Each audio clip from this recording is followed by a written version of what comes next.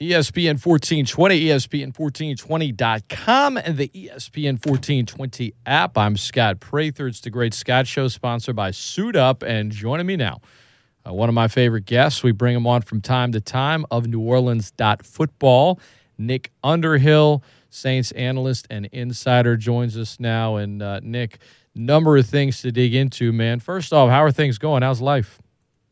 Everything's good down here. How you doing? I'm doing well, man. From a Saints standpoint, my first question to you is there anything that has surprised you thus far about the Saints' approach to the offseason?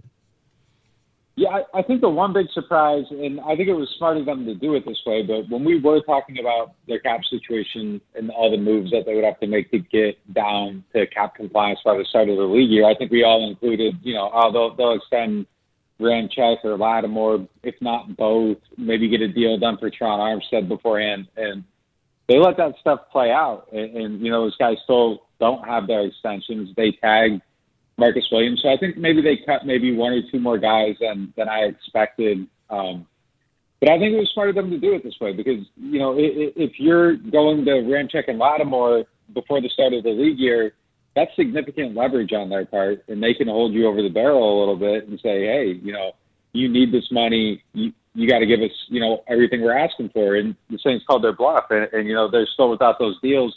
And I think that just kind of levels out the playing field a little bit to where maybe you can negotiate on, both parties coming to the table at an equal place of strength, whereas the Saints were extremely weak before. So that's been the biggest surprise to me. But, otherwise, I think that they ended up hitting all those moves that it was like, well, here's 12 that they could do, and they hit all 12 instead of, a lot of us were projecting maybe 9 or 10 of them. But, that's definitely been the big surprise so far of the offseason. Some of the smaller deals you've been seeing the Saints do, which isn't a surprise, right? Whether you want to call it the clear it rack, bargain deals, positions of need. Let's start with the one from yesterday. Your thoughts, you kind of read into that one, Nick. TJ Carey, I think on Wednesday you tweeted that, you'd see the Saints possibly taking a flyer on him, veteran cornerback.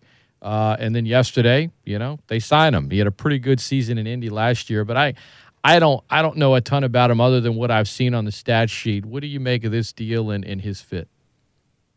It's a visit, possible signing on their eyes, and probably a likely signing. When they come out, that's usually how that goes. And they've been, talking about him for a little bit. So he's been on their radar, and I would expect that to probably be an official move sooner than later, as long as everything goes well on the visit. But, he's kind of like a nomad a little bit in his career. He's been a lot of places. He was in Indianapolis last year. I think it was probably one of the better seasons that he's had in his career. And, they run a good defense there. They have a good system, and I think in New Orleans, it would be the same thing. But look, the thing I think they need to do is that, as they go through here, they need to seek out these opportunities. And maybe they aren't the highest end people that they're bringing in, but they do have a very strong core group of players. And I think in some of these spots where there's holes, you at least want to raise the floor a little bit so that you aren't going into the draft just completely panicked about how you're going to fill a spot on the roster. That's how you end up making mistakes. And, well, they had Nick Easton last year. I kind of feel like Cesar Ruiz was, a little bit in that where they felt like they had to get their starting guard, and, they made a move and just didn't quite work, at least not in year one. There's still plenty of time for that to turn around. But, you don't want to be pressed into anything. And, they might not be able to get to that idealistic place where they aren't feeling the pressure, because I think there are a handful of holes on the roster still.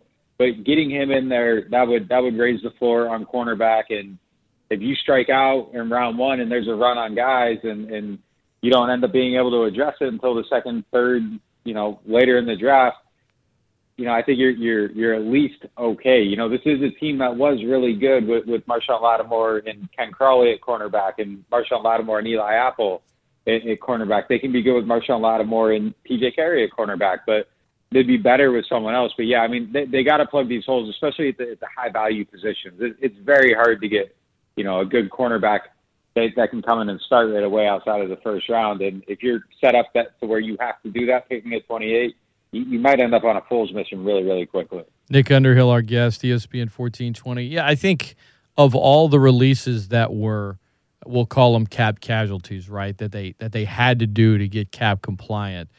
I think it feels like Janoris Jenkins was probably the one that they least wanted to do that, right? In if it's a normal season where the cap doesn't go down as much as it did because of the pandemic and everything else, Jenkins, whether it be a restructure or whatever, probably isn't a Titan. He's probably still a Saint if the Saints could have had, say, anticipated what the cap likely would have been like without a pandemic.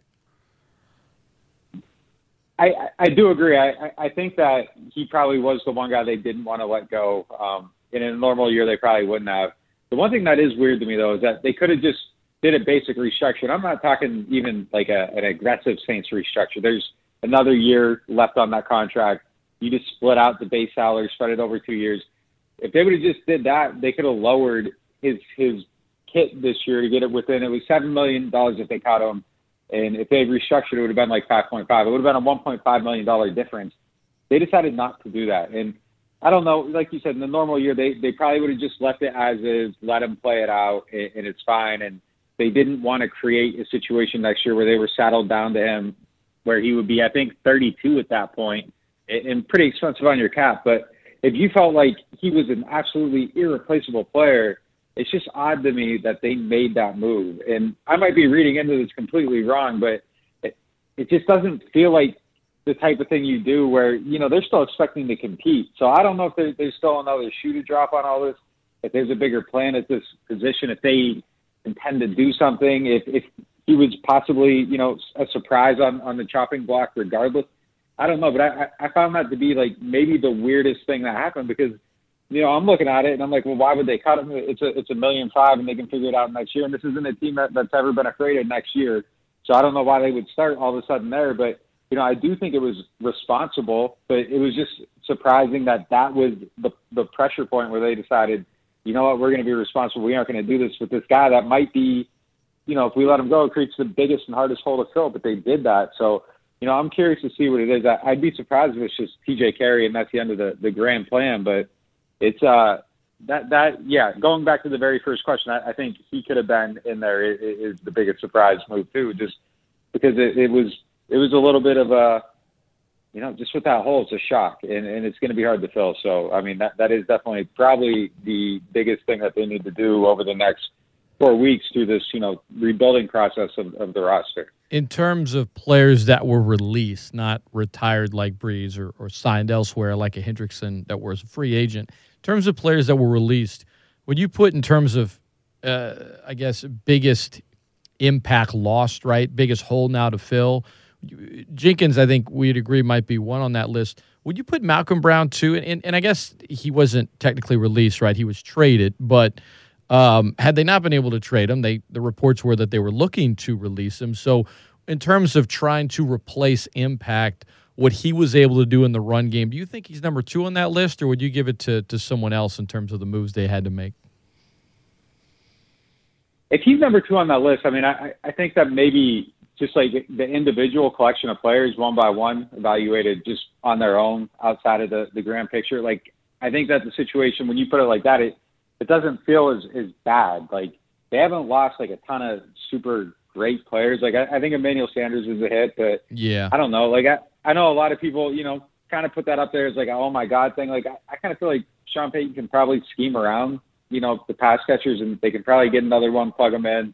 And I think some of these other guys might even be able to untap a little bit more playing with a different quarterback. Like Traquan Smith, for instance, when Taysom was in there, like, he got the ball more, and it's because he could get down the field more, and he didn't have to be as precise. And I think the biggest issue with Traquan Smith throughout his career is being precise, like being exact on his splits and breaking at the exact point. And with Breeze and the deteriorating arm strength, if everything wasn't perfect and he didn't see it perfect within that first 1.5, 1.8 seconds, like he wasn't throwing the ball there because he had to throw it so early. And someone else that can hold the ball a little bit longer, I don't think, all these guys have to be so perfect, and, they can be a little bit dirtier and they can find the ways to get open and plays can develop longer. So I think there's ways around that. So maybe it is Malcolm Brown, but I don't feel like that's a super high value position either. Like I think they can find somebody that can reasonably fill in. Like they had Tyler Davison there, for a while, and they had a number one run defense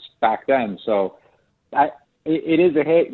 He's a loss. It's a spot they need to fill, but it's a fillable spot. But we're going to say that about all these positions outside of cornerback, and it's the cumulative effect that I think makes it more challenging, because it's, oh, well, they can get a tight end. They did get a tight end. But it's just like, oh, well, they need to get this. They need to get a linebacker. They need to get a cornerback. They need to get another offensive lineman. And none of these guys outside of cornerback have to be, extremely high-end players, but it's a lot of people to come in. It's a lot of depth. And I think the hallmark for this team the last few years has been their quality depth. And players get hurt, and it just always felt like, well, it doesn't matter who got hurt. They keep winning games. And, that's from Drew Brees on down. It was never an issue. I don't think that's going to be the case for the 2021 Saints. I think there's going to be a point where too much injury, if they reach it, that's a danger zone. And that's going to be a big difference from the last 3-4 years, where this team was a Super Bowl contender. So that's going to be the biggest issue for them, I think. There you go. Cumulative. Nick Underhill, our guest of NewOrleans.football at Nick_Underhill on Twitter. Many of you listening do subscribe to his content. If you don't, check it out. NewOrleans.football. He brings stuff to the table you don't get anywhere else. That's what makes him great at his job, and that's what has given him a big following among the Saints fan base. And I think to your point, Nick, you could argue, okay, what's the biggest impact in terms of players' reliefs after Jenkins, whether it's Sanders, whether it's Brown. With the rest of those guys, Cook, Josh Hill, what have you, it really comes down to more of a cumulative thing, as opposed to the one exception of Janoris Jenkins. You mentioned tight end a few times. What did you make of the signing of Nick Vannett? I know that you reported on that this week, just some tight end depth. And how big of a role do you see him having compared to, say, an Adam Troutman? And how much bigger of a step do you think Troutman will take and will have to take in 2021? I think he's probably a decent Josh Hill replacement on offense. I don't think he's the most athletic pass catcher. He doesn't have good hands. He doesn't drop a lot of passes. He blocks well. It's a solid depth signing after maybe the first two waves of free agency. But those are the kind of guys that they need to bring in, and I think he kind of rebolsters that. And he's an inline tight end. I think the idea for Troutman is to be able to play the flex position a little bit. So that'll allow Troutman to move around a little bit more. But I do think that Troutman does need to take a big step. Like, we kind of talk about him like through these terms of being someone who's arrived, but he had less than 200 yards receiving last year. And in the moments, his moments were really good. His athleticism came through. There's no doubt about his blocking. He's a very good blocker. But, as a pass catcher, I do think that there is still a ways for him to go to realize everything. And, he might. But I do think that spot's a little bit of a gamble. So when you look at tight end, along with the loss of Emmanuel Sanders and wide receiver, there is possibly a scenario where, if Troutman isn't better than he was last year, like there's a lack possibly. But, I think he is going to be better. I think we've seen a lot of things that he did well. There's a lot of good traits there. I know that the team's extremely excited about him. I had a source tell me that he was behind, he was in mind when they're making the decision to let go of these other guys. So there is a lot of confidence in him, but he's going to have to deliver on that. I think he will, but there is a ways to go. Nick Underhill, our guest, ESPN 1420. Typically, Gus Cattengill joins us on Fridays. Gus is coming back from a trip with his family. Nick, kind enough to step in, talk some Saints with us. We'll talk some Pelicans with Ali Casella, the Bird Rights, in a little while. Trade deadline yesterday, we'll get into that. Brad Topham, color analyst for Raging Cajun Baseball, will join us in the 8 o'clock hour to talk about the series with Coastal, and we'll talk to some listeners, open phone lines after that. Getting back to the Saints, Nick, Jameis Winston, between him and Taysom Hill, the team says this is an open quarterback competition. I feel like Winston will be starting week 1 next year. It's just my opinion. Who do you think starts week 1 next season for the Saints at quarterback? I mean, if it's not Jameis, I think that they have a problem at quarterback. I do think they can win probably a decent amount of games with Taysom. If the defense remains good. They were a good team the last few years without Brees. So, if everything's right, they can win games with him. I don't think they'd win a lot of games because of him. If Jameis is the quarterback, though, the upside is just so high with him, and the idea that they could have possibly stolen another quarterback after stealing Breeze essentially from the league, that would just be an incredible story, and it would set this team up for the next 10, 15 years. He's that young. He was the number one pick for a reason. He can do everything. The decision-making is a significant problem, and it's impossible for us to gauge what that was or what it looked like. I know he threw 11 passes in spot duty last year. Didn't look great. It was, it was fine, but nothing memorable. But that's not a fair situation to judge him through. So yeah, I agree with you. I think that the desire is for Jameis to be the guy to win that job. I think that people assume he will, but he's got to go out there and prove it in camp, and they will have that battle. But I wouldn't be surprised if between now and the start of camps, if there wasn't another quarterback brought in. Like if one of these teams drafts somebody and their incumbent starter all of a sudden becomes available, the Saints are a very attractive situation for anybody. And I don't think that they're that convicted to this situation that it has to be one of these two guys. Like they could draft somebody as well. And I don't think Jameis's contract even reflects that. He's paid like a backup quarterback. It's a small deal. It's if there's an opportunity, they're going to jump on it. And I think that's going to be the approach, now and forever until there is that next Drew Brees. Until you have those blinders on, you have to look around. And, Brees allowed you to be monogamous. Like if you don't have Brees, your eyes need to be wandering for every option until you have that guy. And I don't think that's their situation yet. So I'm not going to be shocked by anything. If there's an acquisition at some point, it wouldn't surprise me in the least. Were you surprised at how emotional Jameis was on his Zoom conference call with the media this week? Yeah, definitely. I wasn't expecting that at all. He's been. This is such a dumb thing to say because you don't know anything about anybody really. But he, in our interactions with him, he's been extremely likable. And I'll say that. Coming in, like the very first time last year, before I had ever spoken to him or anything, you have preconceived notions based off of everything you hear, and he's not somebody that I think people, are naturally inclined to. I don't know how to put this. He needs to earn your benefit of doubt almost in a way, just because of all the stuff you heard. Like you don't expect him to be a likable person, and he is an extremely likable person. And I think there is some genuineness to the way he says things, and I don't think you can fake the emotion he displayed. And, I do think being a member of the Saints is something that means a lot to him. Breeze was probably somebody he looked up to throughout his life. It seems like his head's in the right place, that he approached last year the right way, that, he had kind of humbled himself to the situation. I found it interesting that he continually used the word serve, like as if, I'm going to serve the Saints however they want me to. And it just doesn't seem like he's, it just seems like he's incredibly humbled and going about things in the proper way. So I don't know. We'll see how everything goes. If he did learn from Breeze and he did get everything out of last year that he said he did, and he mentioned his eyes being able to see the field, the LASIK surgery. He said it was nice being able to see the field. All that stuff. If his decision making is improved, there is a possibility, and it's exciting to think about the perfect version of Jameis. That's probably how we're going to talk about him until we actually see him. But it's going to be in those imperfections that we find out what he really is, and if he can be that guy for them. And that's still a huge gamble, I think. The relationship between he and Michael Thomas, do you feel like it needs to be strong, or is just a business relationship fine? Where I'm going with this, Nick, is might seem like a small thing. Jameis may not care, but when Russell Wilson trade rumors heated up, I guess 4 weeks ago, Michael Thomas putting stuff on social media, Saints fans getting really excited, and it was likely never going to happen. The odds were slim, right? Real slim. Do you think Jameis cares about any of that stuff? Do you think he notices any of that, or is he just, is kind of gregarious and humbled as he I'm not going to use the word lets on, but it comes across whenever he's talking to the media and opening up a little bit like he did this week.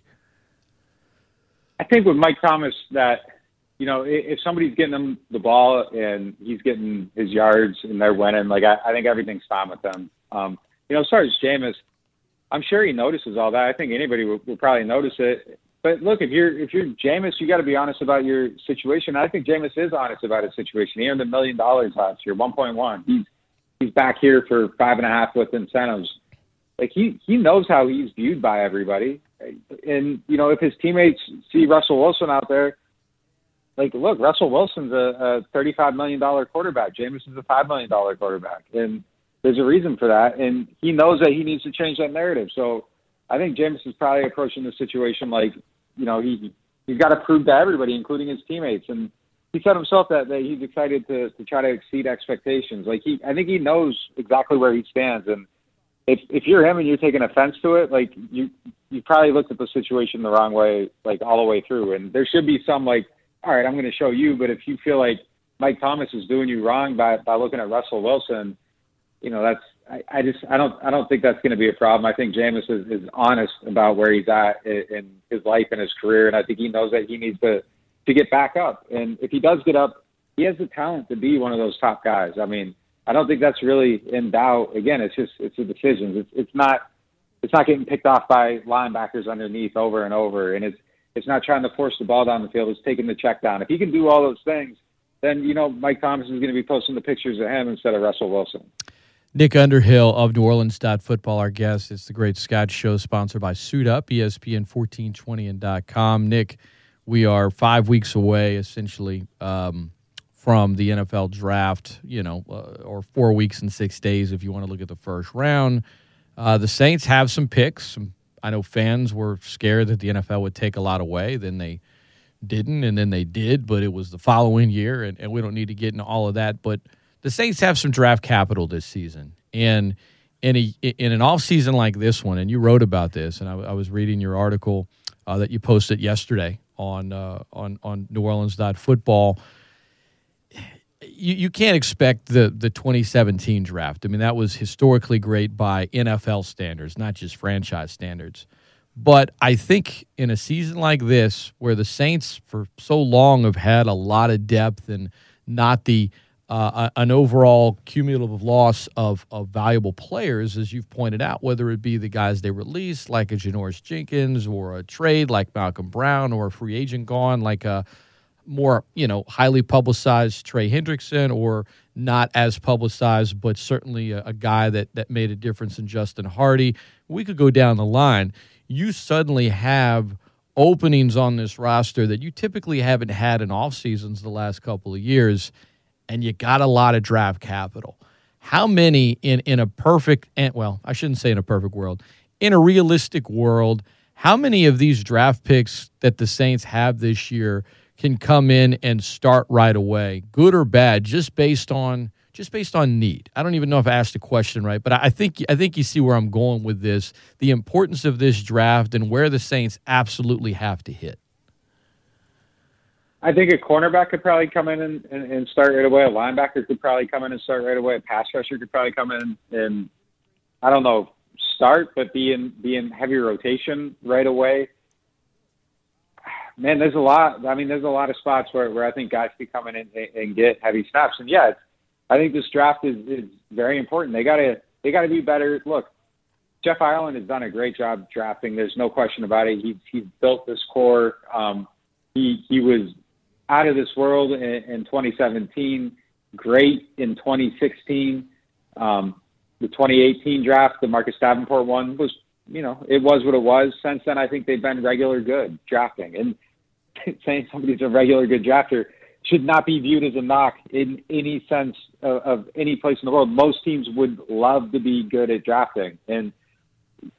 But I think this year it needs to be that there's some urgency, I think, for it to be a little bit better than good. Like I think they need to have another great draft. And I think you could probably make that case every single year, but the last few years, maybe not. Like the last few years, like they're trading away a lot of picks, and it was quality over quantity, and it's arguable how much that quality hit. But the team was so good that they didn't need a ton of draft picks, and they approached it like that, and that was the right approach for those teams. But they need one of those, maybe it doesn't have to be 2017, but 2016, where you're getting some immediate contributors, maybe one really high end player. Like, I think that's the type of draft they need to have. And then it's it's a tall task, and they can still be a good team without it, but it's that depth. And if you do have that good draft, you get a couple good free agents, you're not that far off from where you were last year. And I know that's crazy to say because your Hall of Fame quarterback just retired, but your Hall of Fame quarterback was hurt most of the year, and it wasn't 2018 Drew Brees out there last year. He was solid sometimes and hurt other times, but with the core and the depth, if the quarterback is competent, I think they can still be a playoff team. But there's still a lot of work that needs to be done to bolster that around there and to kind of hedge that bet that maybe Jameis Winston isn't the perfect version of himself, and he does make some mistakes, and there are some injuries, and the defense has to win you some games. But yeah, I mean, you're definitely right that I think the draft is going to be paramount for what they are, at least immediately, and that's tough. I mean, that's a tough situation for them to be in. And the last time they were there, it really did work out, but I don't think you can look at 2017 and expect that ever again. Nick Underhill, our guest. It's to expect that, it reminds me of I remember talking to a listener on the radio. This was years ago. And the 06 draft was a great draft, right? Saints fans talk about it a lot. It's referenced a lot. And some of that is just based on guys they hit in later rounds. One, I think, could, possibly be a Hall of Famer in Jari Evans and, Marcus Colston and Zach Strief in round 7. And the next year they drafted Meacham in the first round. And, outside of the 09 season, I wouldn't describe his career as first-round worthy at all. And his first 2 years were flat out. They were just bad. I mean, he essentially was redshirting in the NFL. That's not something you want to do. But I can remember talking to callers, and someone called in, and they were like, it's all right if he didn't work out. They signed Riemann McKnight, who was this undrafted guy at Notre Dame. He could do something. I'm like, why do you think he could do something? They're like, well, look at Marcus Colston. And it hit me like, you don't realize how rare that is, like how lucky they got, how – not to say that the whole 2017 draft was luck. A lot of hard work was put into it. But this idea that it develops this bar that just simply can't be met, to expect seventh-rounders to be Marcus Colston or even, a Zach Strief, I think is foolish. But to expect the Saints and what they've done under Jeff Ireland to have a solid draft, I think that's the realistic expectation. And Nick Underhill, our guest right now, is going to be ramping up the draft coverage a lot here over the coming weeks at NewOrleans.football. You got to check it out. Great stuff over there. And Nick, we appreciate you joining us on this Friday morning for the Pro Nola segment, talking some Saints. My final question to you, you just referenced Drew Brees. I think this is the probably maybe fourth biggest transition year in franchise history. I think 06 obviously is first. I think the 2000 season, they had so many new players. I think the 87 season was a lot of transition happening. But this one's up there. I mean, it's probably the fourth biggest, and they still have a lot of players coming back, but you're replacing Drew Brees. And that in and of itself is just a big transition. You're going to have to replace a lot of guys we've already referenced here in this conversation. What, in your mind, is going to be the biggest challenge for the Saints in this semi-transition season of 2021? I think maybe the biggest thing for them, it's this is such not a great answer, but if you see it visually and see the stuff that Brees does every single day, and just the way he goes about things. And it's just the same thing at every single moment. And, he's picking up his helmet at the same point, and he's stretching until the same point at practice. And he's coming out at the same point. And on Wednesday, he's walking through the door on the far side of the locker room at the same exact time every single Wednesday. And it's just that routine and that consistency and just seeing it. And it's just, I think it just, as a reporter, just being around it, you start to feel and time things off of his rhythms, and it's just his presence. And I think for if you're a teammate, you're feeling that a whole lot more, and you're seeing that example all the time. And it's just Brees is there, and he's lifting that level, and he's doing things this way, so you become that precise. And just that precision, I think, is something that kind of permeated throughout all aspects of everything they did within, their offense, and just the way guys prepared and the way they study and go to meetings, and the consistency just is really the thing that made them so great. And I think taking that out, like, earlier in this, like, I kind of referenced, oh, well, they won this many games without him, so, why not? But I think there's elements beyond that. When you take him out, that you have to replace beyond just the on-field. And if some of those things lacks a little bit, what does that do to the overall team? Like, I don't know how much of a concern that should be. Like, Sean Payton's still there. He's a pretty, demanding and driving force, and he can provide that consistency. And they still have good veteran players. I think guys like Tron Armstead probably step up into some of that role even more than he already is. But, taking that out of there and him just kind of being this guy that, these players coming in now, they grew up watching him, and he's a legend, and you want to fall behind the legend, and it's easier to fall behind the legend than it probably is, somebody else. So I think that's going to be the biggest challenge is replacing, like, the intangible things behind the scenes that maybe you've been taken for granted for a number of years because it's just there. But now that it's gone, they're going to have to find ways to replace that and find different things to create that leadership. So I think that's going to be the biggest challenge for them. Great stuff from Nick Underhill at Nick_Underhill on Twitter, at inno.football as well. If you want to follow that account, it links back to his website, neworleans.football, not neworleanssaints.football or neworleansfootball.com, neworleans.football. Just if you haven't checked it out, just do it and judge for yourself. But I subscribe. Money well spent for me, someone in this business, and I know Saints fans enjoy it. All the perspective, the deep dives, the amount of time Nick puts into it, it's well worth your time. And I know a lot of our audience are big Saints fans in the process. Nick, before we let you run, man, anything else you want to plug or promote?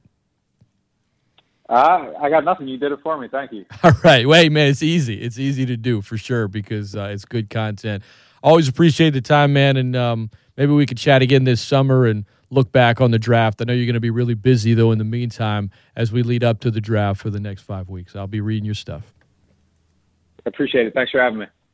All right, great stuff from Nick Underhill. This is the Great Scott Show, sponsored by Suit Up. Suit Up, 3546 Ambassador Caffrey. Suit Up menswear and tux rentals. They are the absolute best in men's clothing. You need to get something casual. You need to get something dress up. You need to rent something high end. You need something alterations. They do it all. The only locally owned and operated place that does all four for men's clothing. It is the best in men's clothing locally.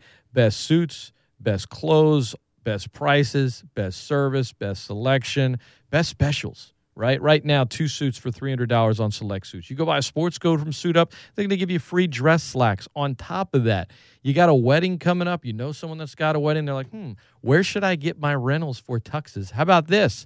Here's a wedding package special. If there are 5 or more paid rentals for a wedding party, the groom, his tux, free.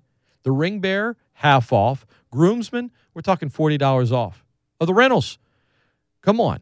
That is a tremendous deal, not to mention you're going to be looking great for one of the biggest days of your life or one of the biggest days of your friend's life if you are in the wedding party, whatever it might be. Suit Up, Suit Up. Plus, they got that Southern Marsh line, that clothing line, which is now all over the world, right? World famous. Born and bred, started right here in Louisiana. They got it, the Southern Marsh, that quality of clothes, that high-tech fabric they have on their shirts.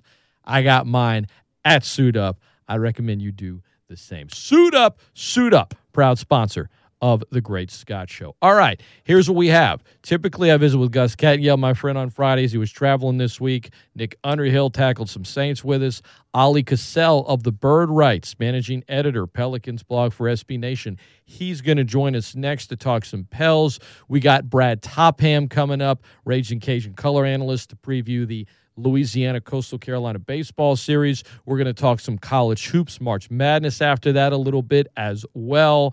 Some chatter about spring football for UL and LSU. That's all coming your way right here on The Great Scott Show. Don't go anywhere.